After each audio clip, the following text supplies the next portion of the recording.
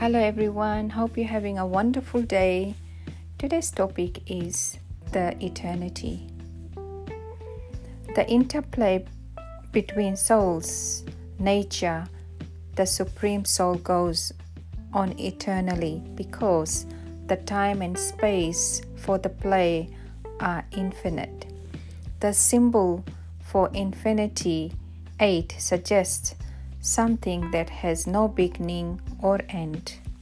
When we see time as a cycle with no beginning or end, the law of cause and effect or action and reaction operates forever.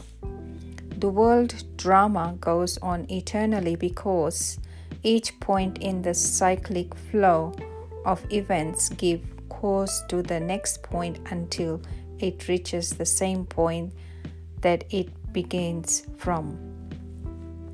Cyclic time implies that there can neither be beginning nor an end to anything because everything exists in this world with time.